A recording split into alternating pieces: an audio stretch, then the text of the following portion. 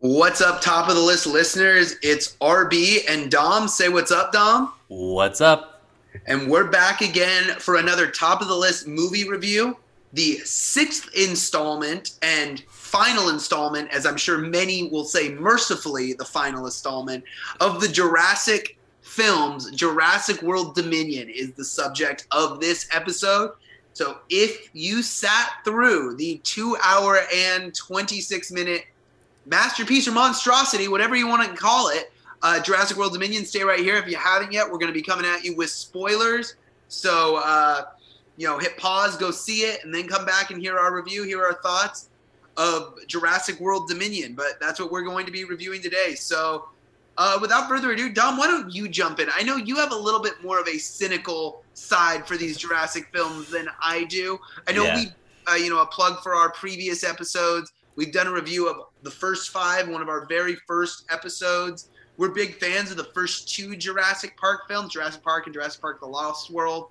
Everything after that has been less than stellar, let's call it that. But what were your thoughts on this one, Dom? Yeah, you know what? I was actually excited to go see this because I wanted to see if they could make a movie worse than Jurassic World Fallen Kingdom. And they did not disappoint me on that front because after walking out of the movie theater, I was driving home with my mom and I was telling her, I was like, I can't wait to go on top of the list with RB tomorrow and shit all over this movie. It's going to be so much fun. But before I do give my negative thoughts on this movie, I do want to preface this with one of the biggest positives of this film, which was everybody behind the camera, everybody that was working on the sets, everybody that was working on the visual effects in this film. I mean, we've said it before for Jurassic World Fallen Kingdom and the other Jurassic Parks, but all the people that are behind the visual effects department, I mean, hats off to them because they do a phenomenal job in these movies. The dinosaurs look incredible. Those sequences are fantastic. So I do want to give my hats off to the special effects people as well as the practical effects. There is one specific sequence we'll talk about that was very redeeming to see with some awesome practical effect dinosaurs, animatronic dinosaurs. So, but I'll go into more detail with that later. But yeah, so for me, as far as my score goes, I'm wondering if I should say, is this movie just as bad or worse than Jurassic World Fallen Kingdom? That's where I sit on this one. I think I gave Jurassic World Fallen Kingdom a 3. I think you gave it a 3.5. A 3.5? Okay, so I would either give this a 3.5 as well, or, I could be convinced maybe a 4, because I think that there were some aspects that were slightly, I mean, ever so slightly better in this film. But I would not give this anything above a 4 because, in my opinion, this is a bad movie, unfortunately. But I do have to say, sorry, this is a long monologue by me. I'll go into more detail after you get your share, RB. But I do have to say, if you want to go and see this movie, I totally am fine. I'm not trying to tell people to not see this movie. I'm just saying, don't go to this movie if you want to get a good and engaging story by any means. But if you want to go and see the dinosaurs, I know a lot of my friend Hunter, he's going to see it today. He's like, yeah, dude, I really just kind of checked out on the story. I just want to go see some awesome dinosaurs and stuff like that. I mean, that's what these movies are for at the end of the day, now at least, is that you just want to go see the dinos. You want to see the great special effects. You want to see all of that. So if you want to go see that, go ahead. I'd probably give this a 4, actually. Okay. Yeah. Yeah, I'm going to give this one a 5 out of 10. Okay. This is a terrible movie, as you said. Yeah. I remember watching the opening sequence of this film, the chase scene through the cattle farm where they're breeding genetic dinosaurs. But this movie, for me, one, hit all the nostalgia points. Having the old cast and the new cast together and how they interacted. I think despite the horrendous screenwriting, these actors are still strong actors, and I like their chemistry. The original three, Laura Dern, Sam Neill, and Jeff Goldblum, and our new cast, Bryce Dallas Howard and Chris Pratt. I like their chemistry. I think they're good actors. I think they sold it. And I think what they did I don't know if the screenwriters did this as well, but definitely how they acted it, they knew this film was going to be bad. And the whole film, watching it, it was like we were in an inside joke with them. It was like they're having a good time doing ignorant stuff, for lack of a better term. I mean, there is one scene in particular. I am a huge Jeff Goldblum fan. If he had broken out and done like a Apartments.com monologue mid-film, I would have been okay with it because I love everything Jeff Goldblum does. But there's a scene where Jeff Goldblum just sitting there and Chris Pratt has like the raptor on his back. He goes, "You're carrying a raptor on your back?" And Chris Pratt's like, "Yeah." And he's like, "Oh, okay." You know, it's like we were part of their inside joke because we know who Dr. Ian Malcolm is. We know what his character is. We know how Chris Pratt is sort of the antithesis of everything, you know, Malcolm says with chaos theory, you can't control everything, Chris Pratt. I can control the Raptors. And they get to meet together. And I think the chemistry of the actors in this is very enjoyable. That being said, the story, the character development, just about everything else in this film is terrible. But for the nostalgia purposes and for the way that the actors played their roles, knowing this was going to be a terrible movie and just kind of making it a farce, I loved it. Yeah, I do have to say, seeing the original cast in this movie was pretty awesome. That's one of the reasons why I did, you know, say, like, you know, I'd say it's about just as bad as Fallen Kingdom, if not just, like I said, slightly, ever so slightly better. Jeff Goldblum saves a lot of scenes in this movie, I do have to say. Seeing his character, I mean, this is his character. You know, he pulled it off in 1 and 2 as like, you know, he's the best character in both of the original Jurassic Park films, 1 and 2. Yep. And that's for good reason because he knows what to do in this state and this character. I think we talked about this too, but just a callback to our viewers. I'm pretty sure I've read that in the original Michael Crichton novel, Jurassic Park, they kill off Jeff Goldblum's character. But when they started making sequel films, Jeff Goldblum, Dr. Ian Malcolm, was such a beloved character, they had to keep him alive so they could keep him in the film series. Yeah, exactly. I mean, he's a fan favorite for a reason, and he does it again in this one, despite his reasoning for being at the research facility being very vague and not making any sense at all. I think he explains it away with saying, "I have 5 kids." Yeah. Okay. So, but yeah, and just having him in this movie doesn't really make sense because of the whole thesis of this new trilogy was that dinosaurs are animals and should be taken care of and are our friends. They're not murderous beasts like in the original movie. I mean, I said it in the original review of the Jurassic series. In Jurassic Park 1, I gave it a 10 out of 10. It's one of the best movies ever made, in my opinion, honestly. It's one of the most suspenseful, thrilling, incredible, visual, cinematic. I could say it all day long. One of the reasons why that movie is so incredible is because it's a horror movie. Yeah. Through and through.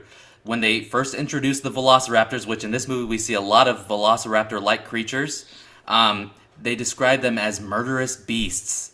They are smarter than humans. They had to put up electric fences because they were climbing out of their cage. Yeah. And chewing through the electricity, remember. Chewing through the electricity. That's how murderous they were. Yeah, they were that desperate. And in this one, they go on a rescue mission to save Blue, which I guess we're naming these murderous beasts now. Beta. Right, they go to save Beta, which is Blue's because offspring. Chris Pratt promised Blue yes. that he would bring her back. I'm going to bring her back. And I'm so glad that Jeff Goldblum says, "You made a promise to a dinosaur?" Yes. I love that. You're right. Again, I'm glad he did that. Inside joke. Yep, exactly. And I mean, at least they were able to make fun of how stupid this movie is. Yep. But yeah, we're treating Beta like she's a stray cat that someone found, and now someone took the cat. Yeah, and I mean, I just don't get how the dinosaurs have now taken over the entire globe. Even though they were released in, wasn't it? They were released in the United States at the end of the last film. Somehow they made it all the way over the globe, which is not explained. Well, one part of it is it's explained a little bit in that now this intro.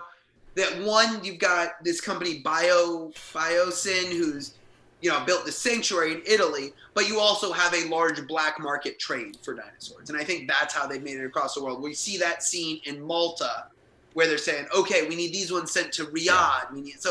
My guess the whole black market scene was so dumb to me. I don't know about you, RB, but I feel like this movie, like you said, is 2 hours and 26 minutes. They could have cut out the first half of this movie, I think, honestly. The whole mission in Malta, everything that was going on there, the whole black market where they're having, like, pit fights with dinosaurs. I mean, come on. I don't know. That was to make it... I almost felt with this film, a lot of this film was more an Indiana Jones style film than a Jurassic Park film, yes. I mean, we set up a location, and every Jurassic Park film has had a location, whether it was Isla Nublar in the first film, whether it was Site B in the second film, whether it was Jurassic World in the third film, and then later on in the fourth film with the erupting volcano.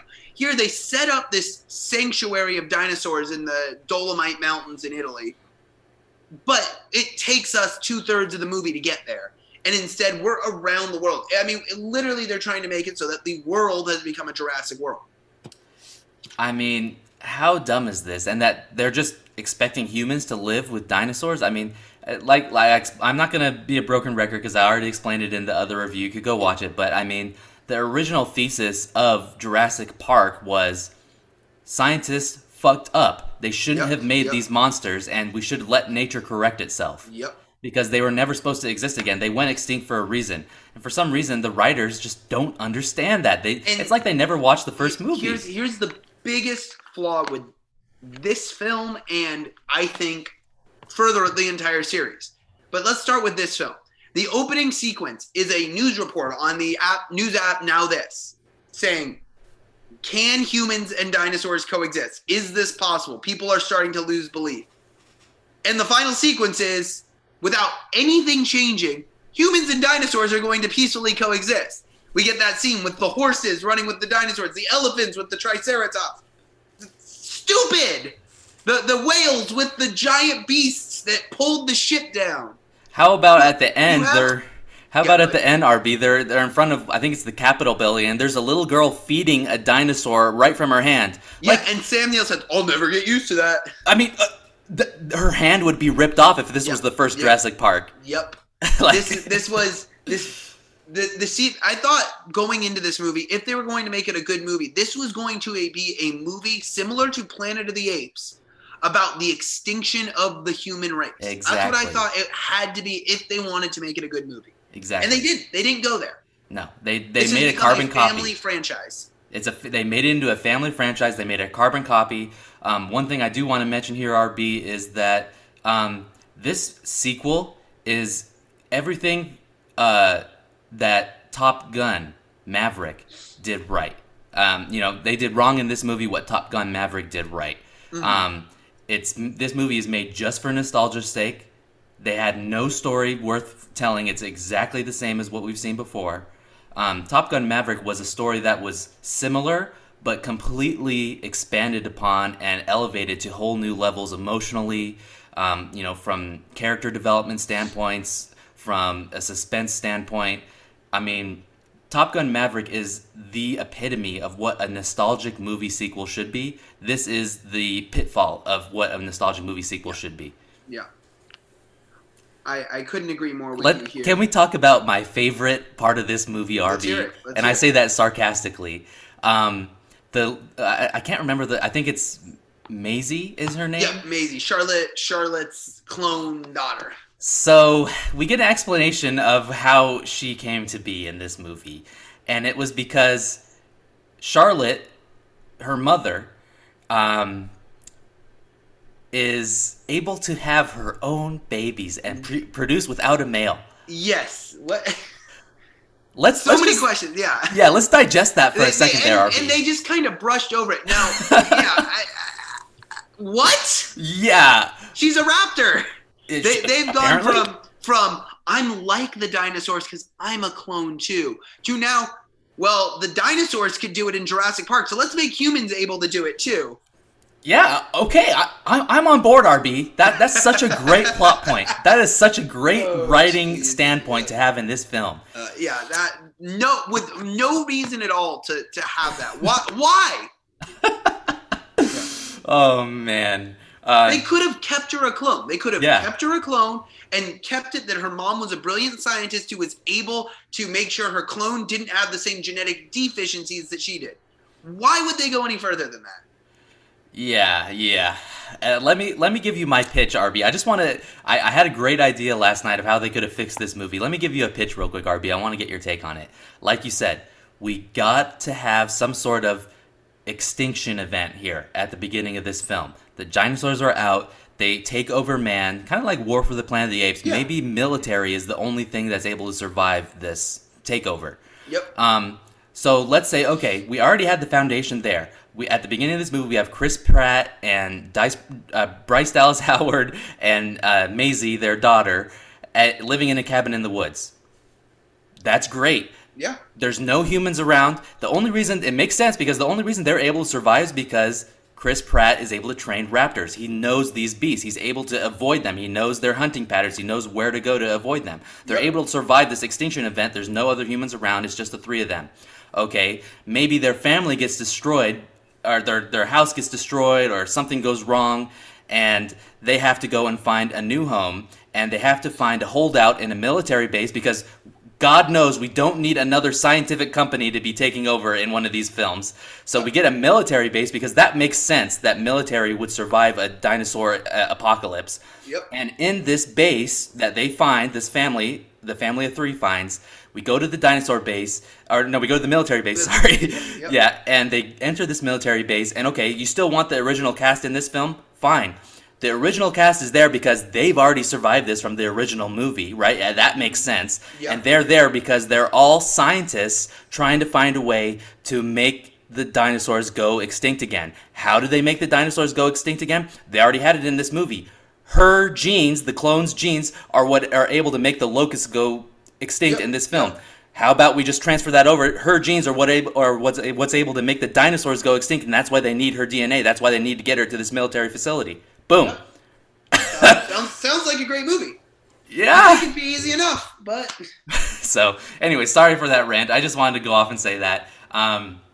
So, besides the character, like you were saying, a lot of the acting came through for you in this movie. Is there anything else that you wanted to praise in this film? Yeah, just one more character that I thought was very true to form that I really enjoyed his performance was Campbell Scott as Dr. Dodgson. Mm-hmm. I felt like every time we see a charismatic millionaire genius, or a millionaire genius, he is charismatic. Whereas I felt watching Campbell Scott play Dr. Dodgson, it felt like watching a Elon Musk type, or, a sort of a genius who's socially stunted. Steve Jobs, yeah. Elon Musk, Richard Branson, someone who's more subdued, someone who is, because he has all this brain power, maybe isn't, is more of a social misanthrope, for lack of better terms. I was expecting that there'd be some sort of twist with him, because out of nowhere he goes, hey, do you have any food? Do you have one of my bars? Yeah. And I was like, oh, that must be something. Like, maybe he's got something going on with his genes, too, and that's why he needs the girl. He's just fucking weird. And the way that he reacts when, like, shit hits the fan, he's just... The chair a bunch. Yep, just do it! He just freaks out, like, okay, this guy's terrible. That's true to form. Yeah, I guess so. Can you imagine if Elon Musk is trying to launch SpaceX and he knows it's going to fucking kill everyone in it? That's what he's going to do. And then he's going to say, okay, tear it down and spend another $2 billion. Oh, man. Yeah. So, what I didn't understand, and maybe you got this, RB, because the story confused me at one point. Yeah. I get why the scientist that created the locust, he wanted to correct his mistake. That's why he wanted Maisie there. He wanted Maisie there to get her genes so he could eliminate the locust. Why the hell did Dodgson, right? Why did he want her there? Why was he spending all this money to get her there? He wanted to get rid of the locust too, was my understanding. All right. My understanding was the locust worked because they wanted the locust to feed on all crop supply that wasn't created by biosin. Right. But they multiplied far beyond they ever thought. So he wanted to be able to get rid of them quietly, just have them sort of blow over, rather than it financially ruining Biosin. That was my understanding. Yeah. Well, while we're on the subject, let's talk about Maisie a little bit more. Besides her backstory of being able to reproduce, and she can communicate with the dinosaurs. Apparently, she can communicate with the dinosaurs as well. She knows what they want, and she whispers to people. She can whisper, "Do this," and the dinosaurs will listen, and then they listen. I know that they're making this film for children, but I mean, could we at least put her in a little bit of peril? I mean, she's been kidnapped. And they don't even tie her up or blindfold her or put like a gag on her like in every other movie that has someone being kidnapped. They never tie her up at all. She's free to roam around. They aren't menacing to her in any way. Get in the car. And she goes, "I don't want to." "Did I say you had a choice?" And she goes, "Okay, I'll walk over to the car." No peril at all. No fight back. And then of course she's in the car and they're driving away and she says, "Where are we going? Are we going to get there anytime soon?" And then the driver that apparently kidnapped her goes, "We'll be there soon." Yes. Like, really? You're going to comfort her? How about you say, "Hey, shut the fuck up." Like, do something like that. Do something crazy. Like, you know? I mean, then that would make her. Then you could at least feel for her, like, okay, yeah, like when she meets Alan Grant and Ellie Sattler, she could say, like, they're already asking her, "Hey, are you okay?" And instead of reacting like, "Man, I just got kidnapped, I'm kind of traumatized," she's like, "I can't believe I had a mother." Yeah. Like, really, that's what you're caring about? You just got kidnapped by these people. Yeah. I don't know. Like, I feel like they could have put her in a little more peril at least, and then there would be at least some sort of character arc there too. Yep. Let's talk about the dinos, RP. We gotta talk about the dinos. Some great designs in this movie, I do have to say. I liked a lot of the, half bird, half dinosaur creatures. Those were kind of cool. I mean, I think that was something they went for in this film that I liked. So they stayed true to form. Jurassic Park, at the time it was released, people believed that reptiles are the descendants of dinosaurs. Now we know, in today's modern world, that dinosaurs were actually descendants of birds of prey. Mm-hmm. So when they went and said, "Oh yeah, no, these dinosaurs are unaltered DNA," they would tend to look more like birds. They'd have the feathers and whatnot. So I like that in the beaks. Me too. I thought that was they great. thought that through, but not the rest of the movie. Right, yeah. Absolutely. So that was really neat. What I wasn't crazy about is we have established some really cool dinosaurs in this series. There wasn't really a need to add all these more dinosaurs. I couldn't even tell you. They kept on mentioning, "Wow, the largest carnivore on Earth," and bringing it. What was that? Like, I don't know. It was so loud, or they muttered it so softly every time because they didn't want to spook it. You didn't even understand. I mean, I thought the T-Rex was the thing, or the Indominus Rex that they created. Now there's something bigger. Yeah, I mean, at least Jurassic World, the first one, did it right. You can remember the Indominus Rex because they had a big reveal. They had a lot of build-up to it. You knew it was a crossbreed of some sort that they made. There was just no explanation, no build-up, no... Yeah, this one, they introduced a bunch of dinosaurs that we'd never seen before, like the bird running on the ice thing that could dive into the ice, and the thing with the long claws. I don't even know what it was called that challenged Looked cool, though. Look cool. Yeah. But let's be honest. You go to Jurassic Park and even Jurassic World movies for one dinosaur. Yeah. And one dinosaur alone. And that's the T-Rex. And what did we have? We had a giant circle fountain that the T-Rex could pause and pose in to be in the logo of the film. Yeah. Yeah. Which half of me wanted to laugh and half of me wanted to cry. Yeah. Because it was so stupid, because you knew from the minute you saw that circle when they first landed at Biosin, that's how they were going to utilize it. Yep. But, to be fair, it was pretty badass to see. Yeah, it was cool to see it. And it was a callback to the original Jurassic Park, I think, when they also do something similar to that. Yep. With, like, the banner that comes down. In the visitor center. In the visitor center, absolutely. So it was a callback at least. One thing I want to talk about in that final fight, and then one thing that happens previously to that.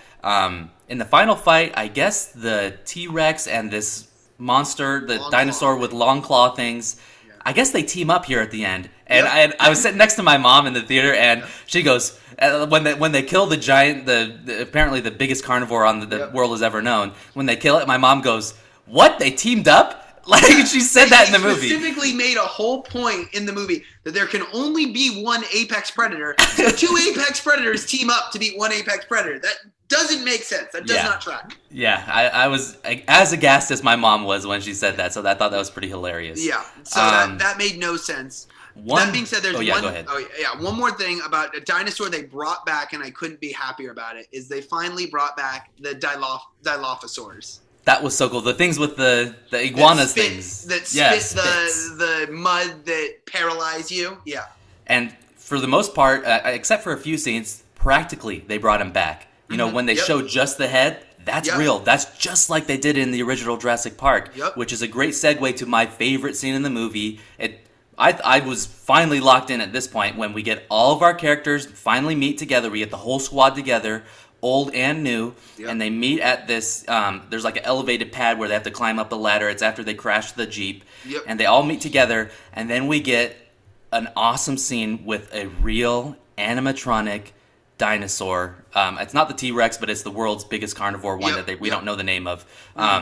They finally built a real animatronic dinosaur, and let me tell you, I felt an inkling of suspense for the first time in the whole series here. Because, I want to know where you sit on this, RB, but for me, I don't feel scared when I see... Like, I feel a little bit scared when I see these CG dinosaurs, but seeing these actors actually react to something that isn't just a tennis ball, that's put over special effects later, seeing them actually react to a real animatronic dinosaur right there in front of them, you could finally see they were scared of something. You could finally see the teeth and the drool in its mouth and everything. It was incredible. I loved that sequence. It really was. And just so we're on the same page here, for those of you diehard paleontology fans or Jurassic Park fans, it is, and this is a real genus, called the Gigantosaurus. Okay. I thought that was a joke. I had to just look it up to see if that it is an actual genus of dinosaur that they named it because it was the largest carnivore on Earth. Wow. But yeah, no, I thought that was excellently done. Anything. I think as terrible as the writing was in this film and the story was and the characters were, I like the acting and I like the CG and the practical effect dinosaurs, both of them. Could you tell the difference between the CG and the practical effect, or did you just kind of see it as one? I knew with the Dilophosaurs. I didn't know about the Gigantosaur in that scene. Got it. Okay. Yeah. Yeah, the CG has gotten so good, it is hard to tell, but I think I could tell, and the one thing I always can tell by is the teeth. If you look at the teeth of the dinosaur in those close-ups, you can tell, okay, that looks like a real tooth that they made like from, some sort of polycarbonate or bone or whatever that they were able to use. When you look at the CG dinosaur teeth, it doesn't look quite right. Gotcha. So, yeah. And, the close-ups of the eye. I love looking at the close-up of the eye. That's when they do something real like that. You can't really get that level of detail with CG. Okay, yeah, that's fair. So that was a big positive for me. The cost of the ticket was paid off right there when we got to see the animatronic dinosaur. Yeah. So, yeah. I hate to say it, but as bad as this movie was, if you're looking to turn off your brain and just get some pure entertainment, it was entertaining. Absolutely. I walked away from this film. There have been films I've given the same or lower scores where I have walked away angry that I spent money on a ticket. Yes. I walked away from this film laughing, saying that was terrible, but hell, it kept me entertained for the entire 2.5 hours. I had a good time still. I still had a good time. If you just tune out the story and what's going on with all that, then you just there to have a good time, you can really enjoy this one. I thought that there was another great action sequence too when he's running away from the raptors on the motorcycle and there's like a car chase at the same time. Yeah. Through Malta. I thought that was pretty great. I thought that was a good sequence. What was dumb about that sequence was they bill it as, oh, they're deadly. Once you're marked with the laser, you can never escape. And then we see all 4 people who are marked with the laser escape. No suspense, no consequences, no peril. They're afraid to show peril. I'm going to say this is my last point on the movie, RB. This is where they went wrong. In this movie, they had people being bit by dinosaurs, but not a drop of blood. And we don't see them. We see, we hear the chomp. Yeah. And maybe sometimes we'll see the person when they get its arm in that black market scene in Malta. Yeah. But you never actually see the dinosaur with a human in their mouth. And they die, and when they die to a dinosaur, it's always off screen. Yep. And one of our favorite parts from Jurassic Park, Samuel Jackson gets his arm ripped off and blood is splurting everywhere all over Ellie Sattler. Yep. I mean, it's awesome. It's so awesome. Like, why couldn't they just do something like that? Yeah, agreed. I wish. Agreed. But anyways, so yeah, I'm gonna stick with the bad movie on this one. You know, we list 4 as bad, so I'll give this one a 4. Yeah, I'll keep it an average, like I said, for the reasons of it felt like watching an inside joke. Being able to watch all of these from start to finish, they hit just enough of the nostalgia point for me, and we're able to get just enough of these inside jokes to make it an average film for me, a 5 out of 10. All right, so with that said, you guys can find us on Google Podcasts, Apple Podcasts, and Spotify. Give us a 5-star review, leave a comment and a review. Let us know how we're doing. Let us know what you want us to review next.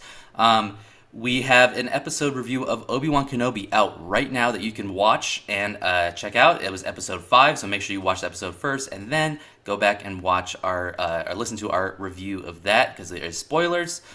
We have this episode out, and then next week we'll be watching the finale of Obi-Wan Kenobi, episode 6. We'll be watching that and reviewing it, as well as Lightyear, the new Pixar film. Buzz Lightyear, not the toy, but the story behind the toy, is being told with Chris Evans as the voice, which I'm very excited to see. So we'll be reviewing that as well. Did I leave anything else out, RB? No, I think that's it. As you guys know, you can listen to us on Apple Podcasts, Google Podcasts, and Spotify. So thanks for tuning in on whatever platform you're listening on. Be sure to leave us a 5-star review. Leave a comment. Let us know what your thoughts were on this film. Did you agree with us? Was this sort of a 2.5-hour glutton for punishment, or did you enjoy this film, and what aspects did you like that you disagree with us? But thanks for watching another episode of Top of the List, everybody. Later.